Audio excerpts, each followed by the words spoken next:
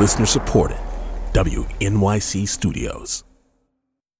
Hey, it's Latif from Radiolab. Our goal with each episode is to make you think, how did I live this long and not know that? Radiolab, adventures on the edge of what we think we know. Listen wherever you get podcasts.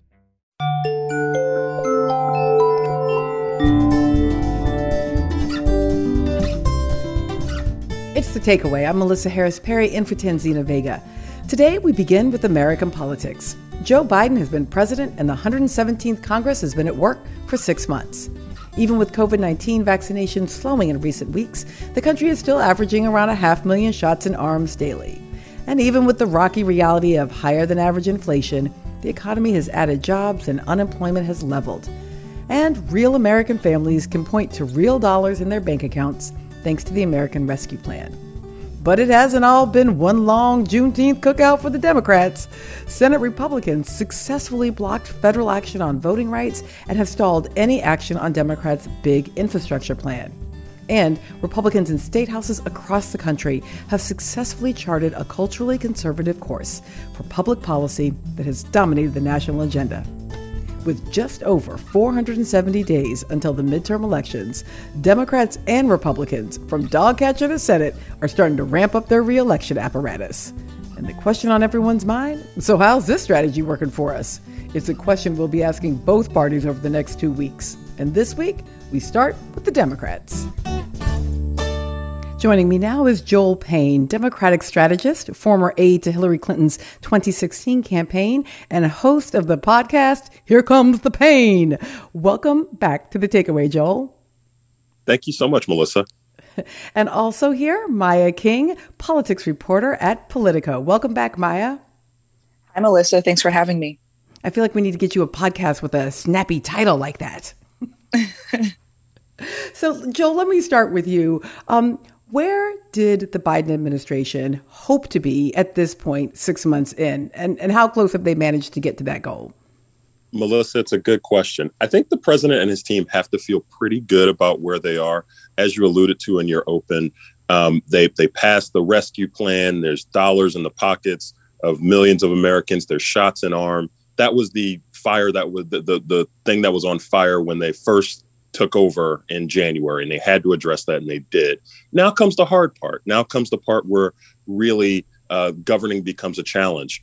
This infrastructure package is really challenging the president. It looks like they are rebooting their efforts to sell it publicly, really kind of positioning it as a tax fairness measure. And I think something that was interesting to me was this week, Mitch McConnell hinted that Republicans really aren't planning on helping the president in any way whatsoever. Mitch McConnell talked about how if Democrats wanted to pass the debt limit increase, they were going to have to do it on their own. That essentially tells me if Republicans are unwilling to step in and help out there, there's probably nothing Republicans are really going to work with Democrats and the president on. So I think that's the state of play as I look at it 30,000 feet up. Okay, so that's helpful. Maya, let me come to you on that final point that Joel just made about kind of Republican strategy here. They were quite explicit. Senate Republicans were quite explicit during President Obama's first term that their goal was to ensure he did not win re-election. And it must be said that congressional Democrats were pretty explicit about that same goal relative to President Trump. I mean, after all, they did impeach him not once, but twice. But I'm wondering, it hasn't quite sounded to me, just in terms of public rhetoric, as though Republicans in the Senate or in the House are currently seeing their main goal as massive resistance to President Biden. But now I'm hearing from Joel that maybe that's precisely what it is.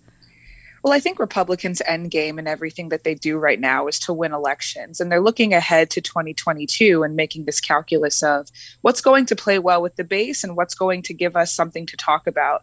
And I think that really their strategy here is not only to kind of hobble the White House's agenda, but also to radicalize it in many ways. And with all of this talk on the Hill about spending and how much is going to be spent on things like infrastructure, I mean, it's really given Republicans a perfect opening to say this is either too much money or it's not going towards the things that will actually help. And then on the other side of that, of course, you have this heavy lean into culture war issues, wedge issues that, again, do play very well with the base and give Republicans really salient talking points to kind of distract from the fact that on the Hill, there's a lot of gridlock and not too much is getting done on the right in the way of concrete policy, which, of course, also owes to the fact that they don't have majorities in the House. So all of these things kind of play into the fact that Republicans have been very clear about what they'd like to see happen in 2022. And they've repeatedly said, especially Kevin McCarthy, they've expressed a lot of optimism about their chances of taking back the House and also the Senate. So I think a lot of this just plays into that final endgame here of taking back control of Washington. So, Maya, I want to be sure I understand one of the points you made. So, you talked about radicalizing the president's agenda. Do you mean discursively? In other words, taking the policies as they already are and presenting them in a way that seems more radical? Or do you mean actually sort of pushing the president to take a more progressive, more leftist position, which might feel radical to particularly maybe to midterm voters? Well, I think it's more the former, really. Like, I think about the stimulus bill that we saw passed almost immediately after Joe Biden took office. A lot of what you heard from Republicans there was that this is way too expensive. This is spending on things that don't actually matter in the end, and that it's just sort of a radical left agenda. I think further down the ticket, though, you start to see more of what you mentioned, especially on the state level with conversations that many state House Democrats are trying to have around policies that they want to pass a bit closer to home. It's really easy there, I think, for Republicans to say that this is a much more radical agenda. And I think that scares voters, or at least plays better with base voters on both sides. So, Joel, it's interesting to think of an administration who right now has described its top two priorities as infrastructure and voting rights as having a radical agenda. I mean, although it may not be sort of where I stand ideologically, I get how one could think of, for example, expansion of affordable health care as, more progressive or more radical. But like, building bridges and making people vote. How does that get strategically crafted for the Biden administration in a way that can feel sufficiently exciting to push back against the sort of language of radicalization coming out of the right? Well, Melissa, I think what we're hearing is kind of the yin and yang of messaging. Whereas Republicans might call it radical, I mean, the public opinion numbers just do not measure that out. They've called President Biden kind of either somewhat derisively or somewhat ironically the 60% president, because it seems like all the issues that he is pushing and that he has gotten behind have wide support in the country, at least 3 in 5. You talked about voting rights, infrastructure, even pieces that failed earlier, like the minimum wage increase that Democrats tried to push for. These items on the president's agenda are said to be progressive, but they're really just popular. And actually, I think that's an interesting subplot of these first 6 months, is that President Biden has had the attitude of kind of a deal-making moderate. He has presented himself as someone who can reach across the aisle, and that's great. But he's really governed pretty progressively. And I think that has vexed and frustrated a lot of Republicans, that the president has been able to package this pretty progressive agenda in a way that's palatable to the American people. So that's interesting, because precisely what I was about to push you on here a little bit, Joel, is should he be pushing farther towards progressivism or towards left? And I mean this not from a should he good, bad, but from a strategic sense. Is there a strategic benefit, particularly for House members going into their reelection, to be able to say, to point to things that are perhaps even more progressive than what the administration has already been able to accomplish?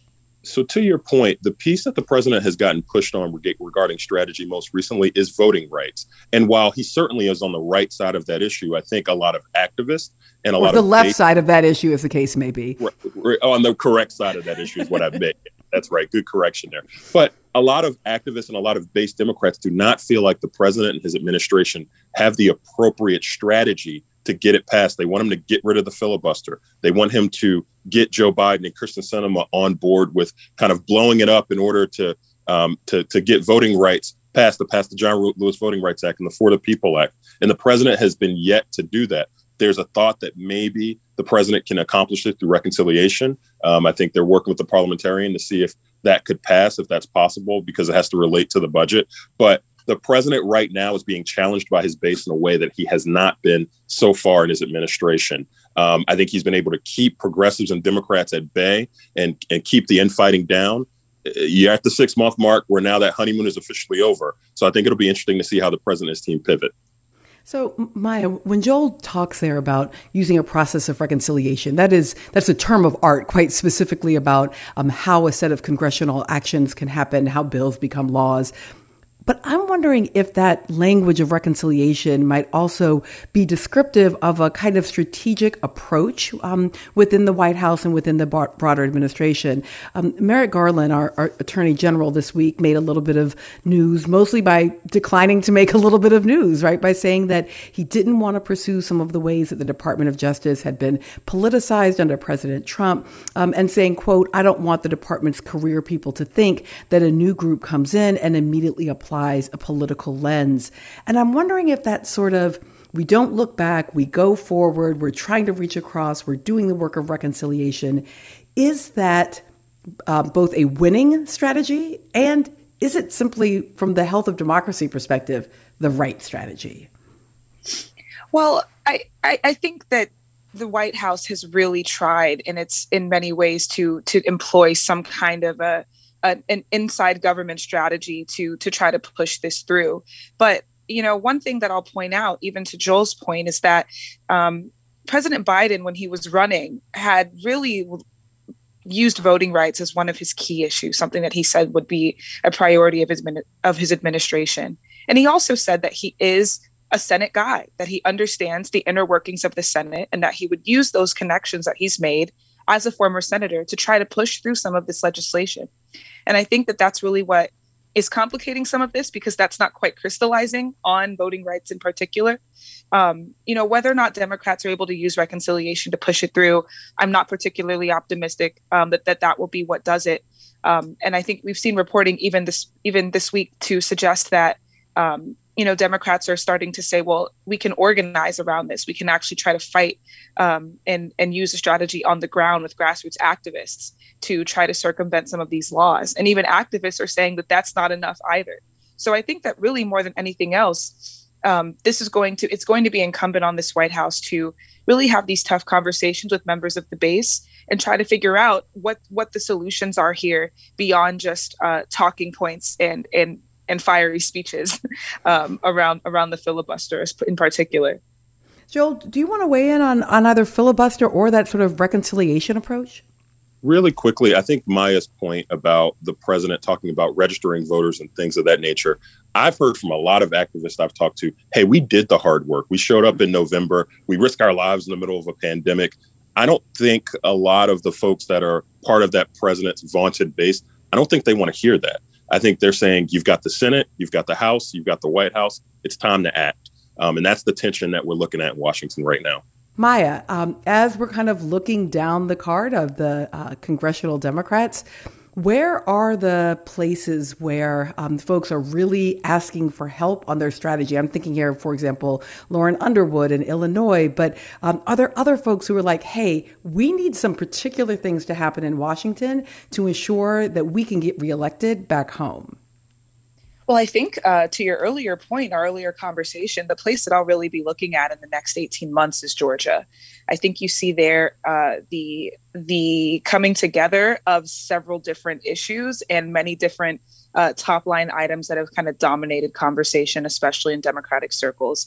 Of course, you have activists on the ground there who absolutely have been doing the work for the last several years now to register voters and turn out voters. And that, of course, proved successful in flipping the state blue. And now they're saying we need that help again from Washington and from the White House to be able to hold our blue status and send one Raphael Warnock back to the Senate and perhaps put Stacey Abrams in the governor's mansion if it is indeed a rematch between her and Brian Kemp. And I think the South, honestly, as a region, is going to be a place just really to keep our eyes on, because you're seeing several movements that are very similar to what we saw in Georgia take place in states like North Carolina, where a number of folks, including some progressives, are aiming to, if not get on the ballot, register more voters and turn out more rural voters.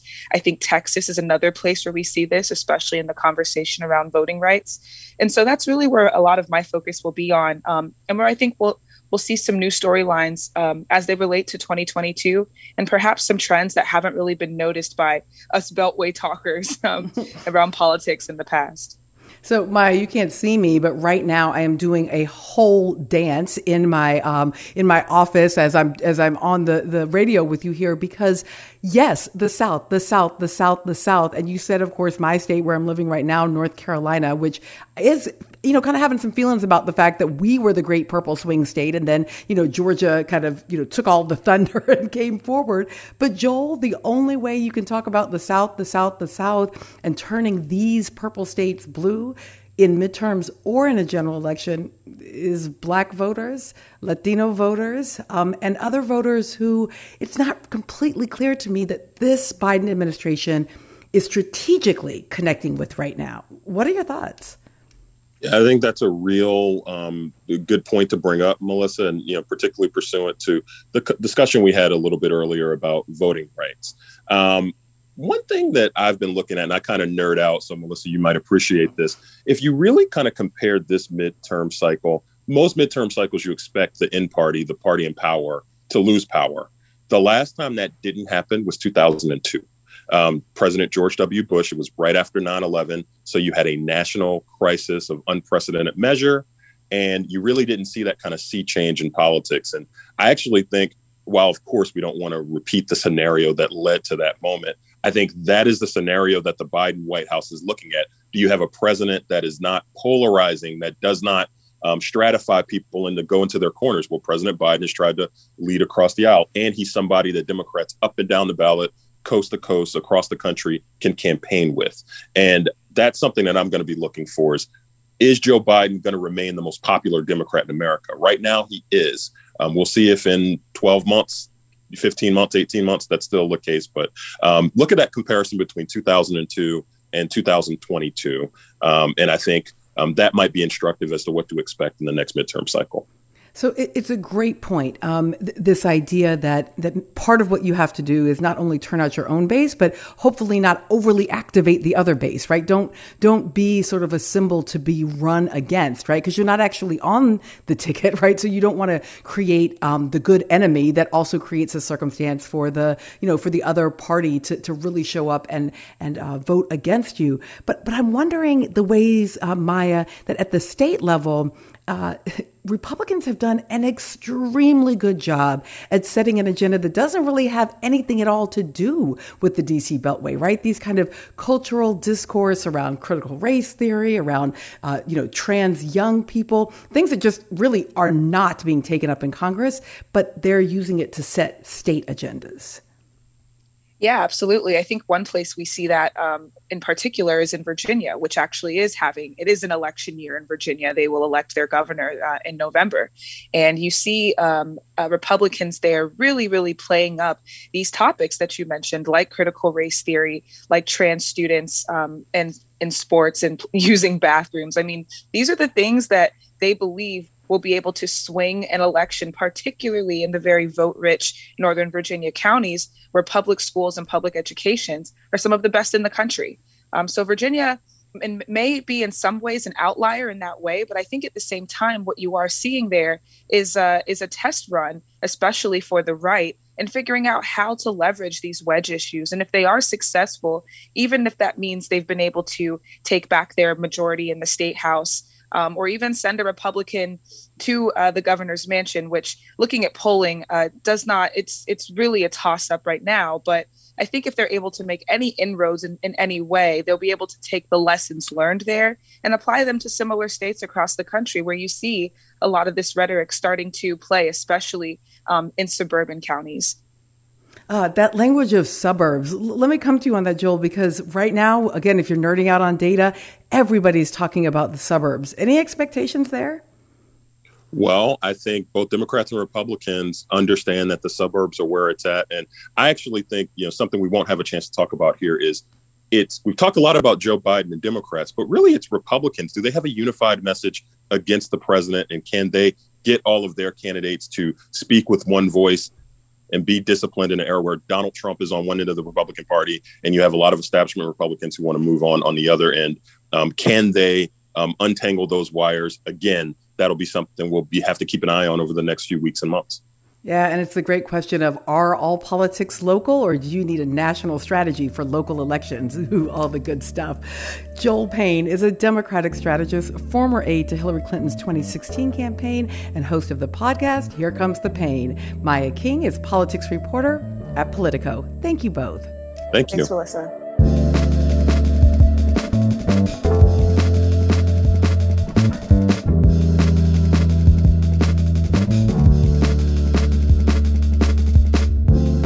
Three things to know about older Americans. First, they are the Americans most likely to show up and vote. The senior crowd consistently puts up turnout rates hovering around 65%. Second, older Americans are more likely than younger folk to be reliable Republican voters. Data from the Pew Research Center show that a majority of Republican voters are over 50 and a full quarter are over 65. And finally, nearly 80% of those Americans over age 65 are fully vaccinated. Nearly 90% have had at least one dose. The takeaway? Older Americans are reliable voters, Republican voters, and vaccinated voters. So maybe that's why there seems to be a discernible softening in the anti-vax views in conservative media. With me now to discuss is David Graham, staff writer at The Atlantic. David, welcome to The Takeaway. Thanks for having me. So talk to me about this shift that we're seeing right now in conservative media. Well, there's something very strange going on really just this week. Over the course of a few days, several prominent people came out and gave an endorsement of vaccines or talked about getting their own vaccine. We saw several Fox hosts, Steve Doocy, who's talked about this before, but was reemphasizing it. Sean Hannity seemed to endorse vaccines. We saw Steve Scalise, the House Minority Whip, announce after months of kind of holding out that he had gotten his vaccine. So there's something going on this week, and it's not totally clear why, but it's real. Do you think it's political, it's ideological, or that it's just a public health issue? Well, I think there must be some of this that's connected to Delta. A lot of people are concerned about Delta. We see rising concern, across the political spectrum, and I think that's driving some of this. Scalise cited that. Even so, the uniformity of the response on Fox, which also released a short PSA endorsing vaccines, almost suggests that there's some sort of worry that they need to be taking this more seriously. Some Republicans have been serious about vaccines for a long time, but it's this particular hive that is doing something different, and I don't totally know why. What about the idea that we're seeing it in media, but it's also related? Obviously you started naming members of Congress there, for example, with Steve Scalise. I'm wondering about the fact that we're seeing them happen at the same time.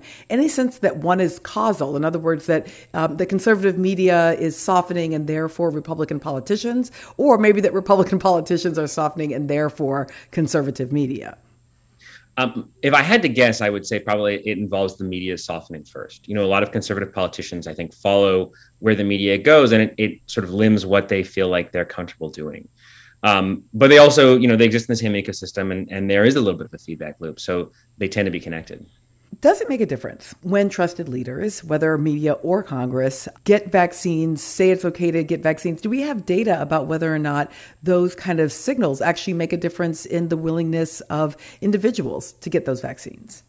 Yeah, we know that these kind of trusted messengers are the best people to do it. And that ranges across, trusted messengers can be your doctor, they can be your pharmacist, they can be a political leader or media personality who you trust. How much this matters, I think, is a little bit up for debate, and we'll have to wait and see, because so many of these personalities and because so much of conservative media and Republican politicians have been spreading a skepticism, not always outright skepticism, but sometimes a just asking questions sort of argument. The question is whether at this point it's too late or whether it will have much effect.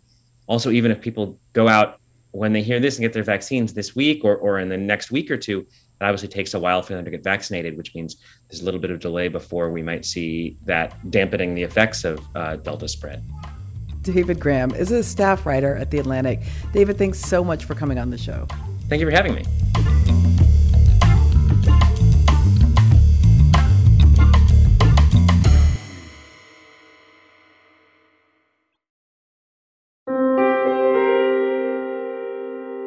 Okay, everyone, for the rest of this hour, we're going to be talking about our veterans who are returning home from the war in Afghanistan, because the U.S. withdrawal from Afghanistan will be complete as of August 31st.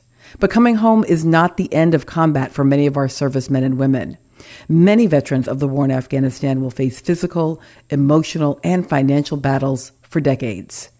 To get some perspective on this, The Takeaway spoke to a veteran of the wars in Iraq and Afghanistan, a Marine who knows all too well what it's like to return home. My name is Timothy Kudo. I am a Marine veteran of Iraq and Afghanistan. I think the feelings that I've had since President Biden announced that the war was going to come to an end this year have been incredibly mixed. At first, there was a kind of a twofold response. One was relief that this war that has taken so many American and Afghan lives is finally coming to an end. After so much, kind of senseless tragedy. But on the other hand, given what I experienced over there, the men in my unit who died over there, there's a tremendous sense that, everything that we did was in vain. Tim did his best to try to explain to us what he says is simply inexplicable. When you return and, you've killed people and you've seen men die, you've lost people under your command, you realize that for the rest of your life, you're never going to be the same. And for Tim, it's the seemingly never-ending nature of America's war in Afghanistan that has been so deeply frustrating. When I got back from Afghanistan, it was around 2011. Shortly thereafter, Osama bin Laden was killed. And, that created a huge mix of emotions, given that kind of my impetus for joining and becoming interested in the military was 9/11. But I realized that the war that I had just come back from was still going on and was going to go on for quite a while. We hoped that it would end then, but it didn't, obviously. And 10 years later, we're still fighting it. For those who serve, the cost of war cannot be calculated on a spreadsheet. It's very difficult to convey that to someone. Your friends and family, they don't understand it. They'll never understand it. They expect you to be that person that you thought you would be able to be when you come back. And when you're not, you have a choice to make of kind of either withdrawing, kind of disconnecting from everyone in your life, or frankly lying to them. And I think that what you end up doing, what most people end up doing, is kind of living in that lie a little bit. And it creates a distance that they're forced to live in for the rest of their lives. And so I think even now, it's not something that I could talk about or explain to anyone. Even if I did talk about it, they would never understand. And that creates an incredibly difficult place to live your life. And, unfortunately, that's just the way it is. That's what war costs for the person who fights in it. And the reality for Tim is this. There is a kind of moral and spiritual damage that war does that cannot be dealt with by the government or by anyone else in your life. That was Tim Kudo, Marine veteran of the wars in Afghanistan and Iraq. We appreciate his service, and we are so grateful for his words. We asked you out there what words of thanks or encouragement you have for veterans returning from Afghanistan. Hi, this is Mary from Philadelphia. Thank you for your courageous and persistent service in a thankless and perilous endeavor. Welcome home. Hi, my name is Leah. I'm calling from Waynesburg, Ohio. And for the veterans who are returning from Afghanistan, I hope that when you come back, you be the person that you imagined yourself fighting for. The person who seeks justice, the person who upholds constitutionality, and make your values known to the American people. You've been so politicized while you were deployed. Make sure that you're telling us the things that you really value. Hi, I'm Ronnie from northern Wisconsin. I want to say thank you for your personal and family sacrifices that were made while you were overseas. I hope that your service to this country and the support of our military provide for a better place for mankind, not only in Afghanistan, but for the world. I'm Deborah from Brooklyn, New York. I cannot possibly thank our veterans enough for their sacrifices in carrying out U.S. policy in Afghanistan. I'm a Vietnam era vet, so I really understand on a personal level the sacrifices that not only the veterans but their families make on behalf of a country that very often seems indifferent to them. Saying thank you for your service is not enough. We really have to do more. Hi, this is Colleen from Portland, Oregon. And I would like to promise the veterans that we will try to do a better job of taking care of you than previous generations have. You deserve more, and we're going to break the habit that America has of just leaving our veterans out to dry as soon as they're home. We love you, and we're going to take care of you.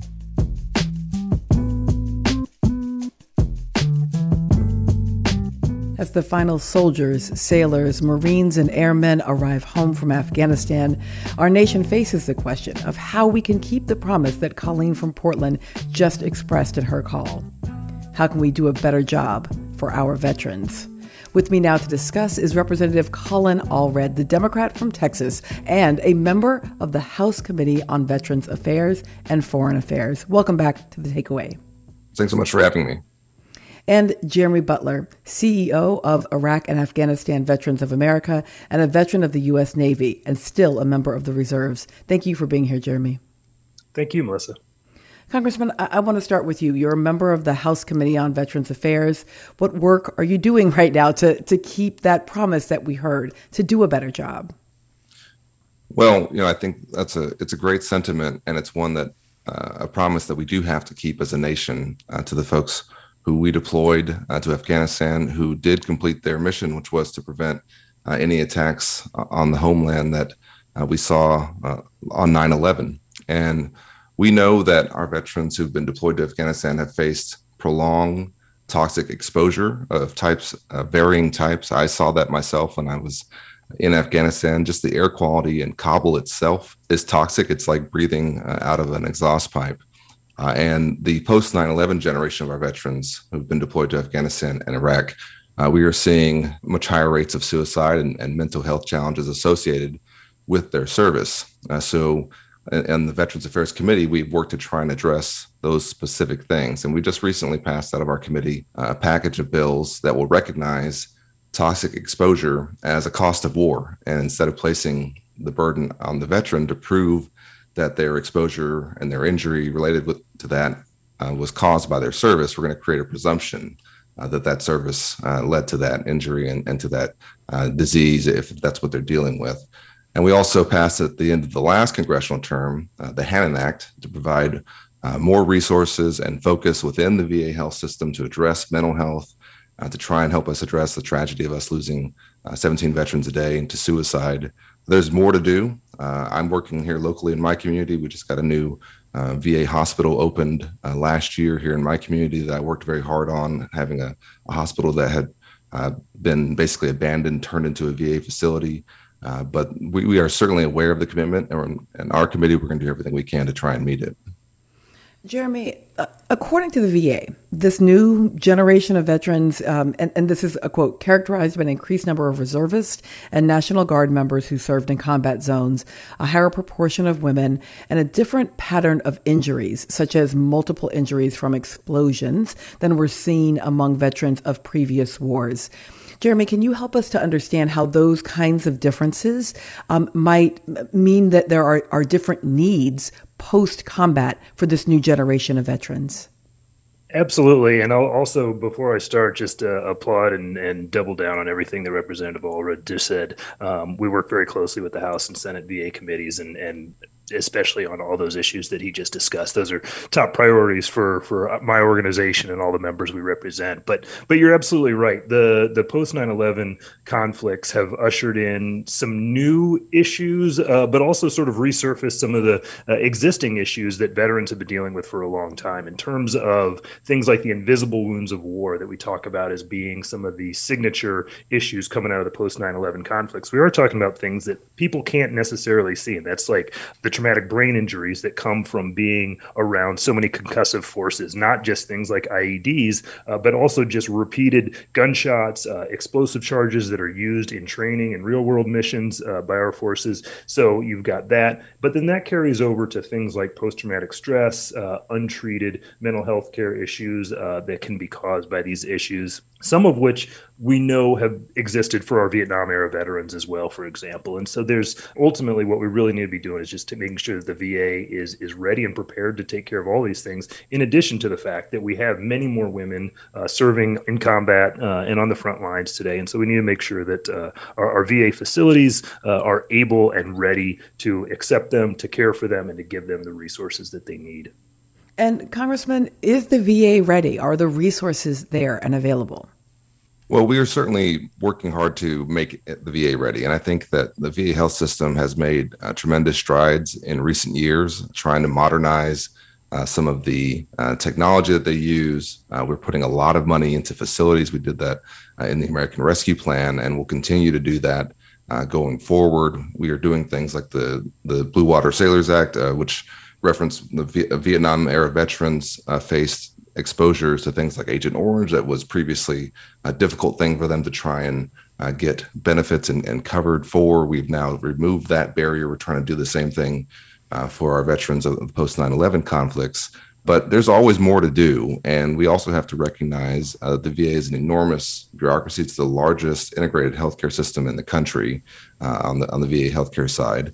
And so there's going to be a continuing effort to try and make it more efficient, to try and reduce wait times, to try and make sure that we are being more proactive.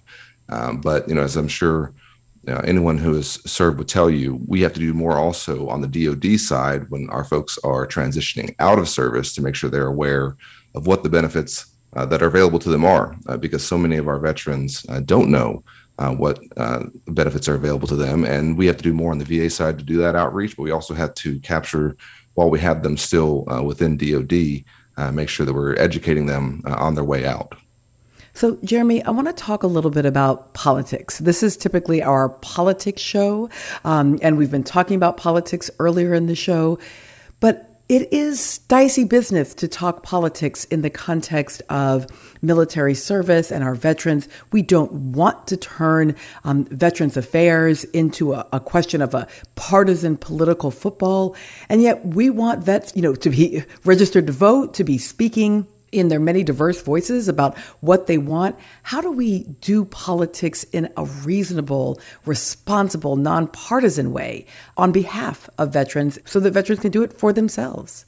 No, that's a great question, and I appreciate it. And I'll sort of say two things. One, I give a lot of credit to the House and Senate Veteran Affairs Committees, of which Representative Allred is on, because it is one of the few places, I think, within Congress where you'll see real bipartisan working together to make sure that we're taking care of our veterans. And so it's part of a pleasure of my job is to get to work with folks on both sides of the aisle within the House and Senate VA committees, because they really do see it that way. They see it as a nonpartisan issue where we really just need to take care of our veterans. It's not to say that partisan politics doesn't come into it. And certainly when you start talking about individual veterans, everyone has a very different voice. You mentioned it, and I think it's worth repeating because a lot of people, especially those that don't have a connection to the military veteran community, don't realize how diverse the military and then therefore by extension the veteran community is. It really is a very diverse group of individuals from both sides of the aisle, to include independents.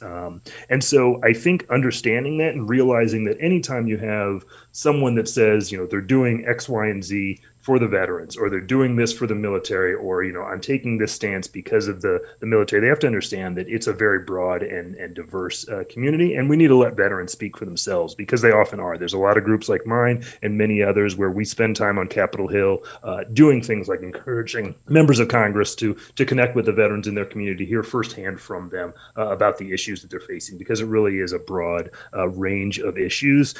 We do encourage veterans to get out and vote in a nonpartisan way. And many veterans do have a wide range of feelings on different issues. And I think what's most important is to let the veterans speak for themselves. Don't let members of Congress say that they're necessarily doing this for the veterans. Question them a little bit more to find out exactly what it is that they're doing and how their actions are going to directly support the veteran community.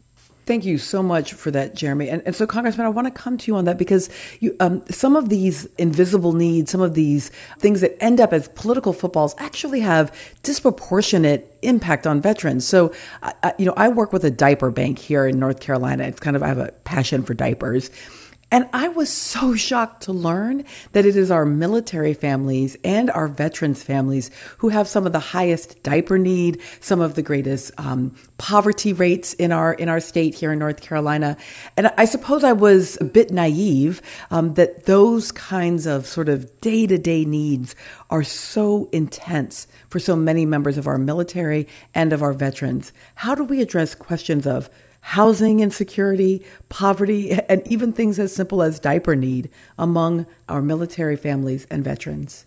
Well, it's such a good question, and it's a real tragedy, one that has concerned me for some time, and that we're working on in our committee, and it's going to take a whole of government approach, because when you're talking about housing, of course, you need to have HUD involved. I used to actually work at HUD in the Obama administration. We worked very hard on trying to end veterans homelessness. But, about a third of all veterans say they had trouble paying their bills in the first few years after they leave their military service. And almost 30% are receiving unemployment benefits. And so you're absolutely right that we have enormous economic challenges for our veterans. One of the things that we've worked hard to try and do, both here locally and nationally in our committee, is to make sure that employers understand how good of employees veterans are, and how much of a benefit they can be to their companies. And so, the best thing to do, of course, for any person who wants to make their way is to make sure they can get into a good job, get into a good career, and feel like their needs are going to be met there.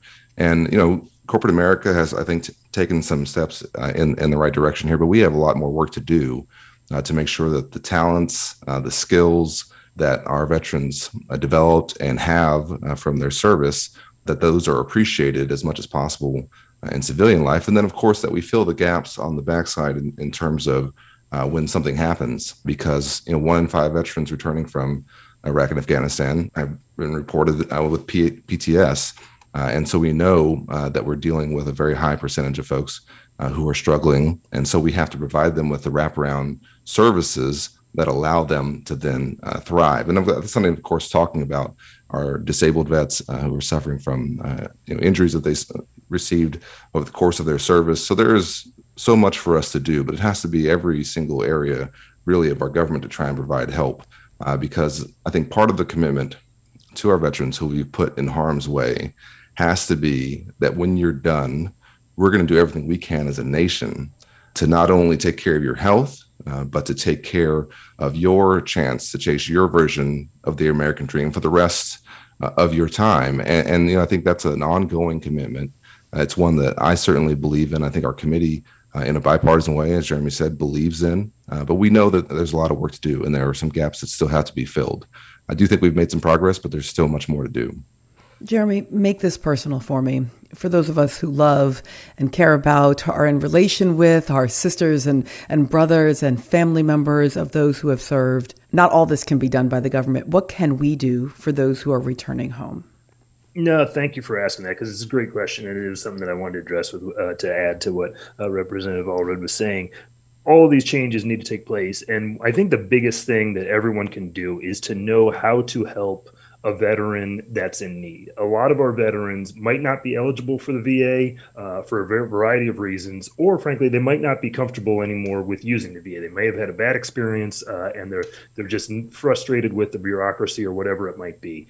And so I think the biggest thing that everyone should know is where to send a veteran that's in need. There's a lot of resources out there. I will plug certainly just at a minimum, IAVA's own Quick Reaction Force. We have a 24/7 hotline, 855-91-RAPID. You can also go to our website to get access. You'll get connected to a veteran counselor who can help you, any veteran, any era, any discharge status, and their family members, to connect them to the resources that they need. And to the point that you were making earlier, 3 of the top 5 reasons veterans come to us for support are financially related. It might be housing or homelessness, unemployment, just emergency financial needs, but 3 of the top 5 are financial related. The other 2 are help accessing the VA and mental health problems. And so it really does reinforce the fact that these are some of the key issues that our veterans are facing. And so I think really at the end of the day, the biggest thing that everyone can do is know where to turn to help veterans that are coming to them for help.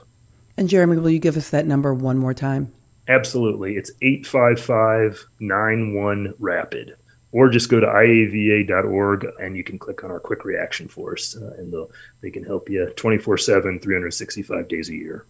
Jeremy Butler, CEO of Iraq and Afghanistan Veterans of America, and Representative Colin Allred, member of the House Committee on Veterans Affairs. Thank you both for joining us. Thank you. Thanks for having me.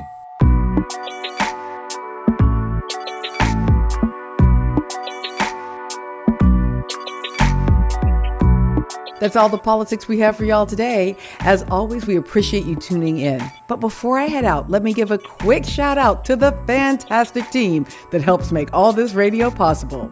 Our producers are Ethan Oberman, Lydia McMullen-Laird, Shanta Covington, and Katarina Barton. Our line producer is Jackie Martin. Our senior producer is Amber Hall. Vince Fairchild is our board operator. Jay Cowett is our director and sound designer. And Meg Dalton is our digital editor this week. David Gable is our executive assistant. And Lee Hill is our fearless leader, the executive producer. Thanks so much for listening. I'm Melissa Harris Perry, and this is The Takeaway.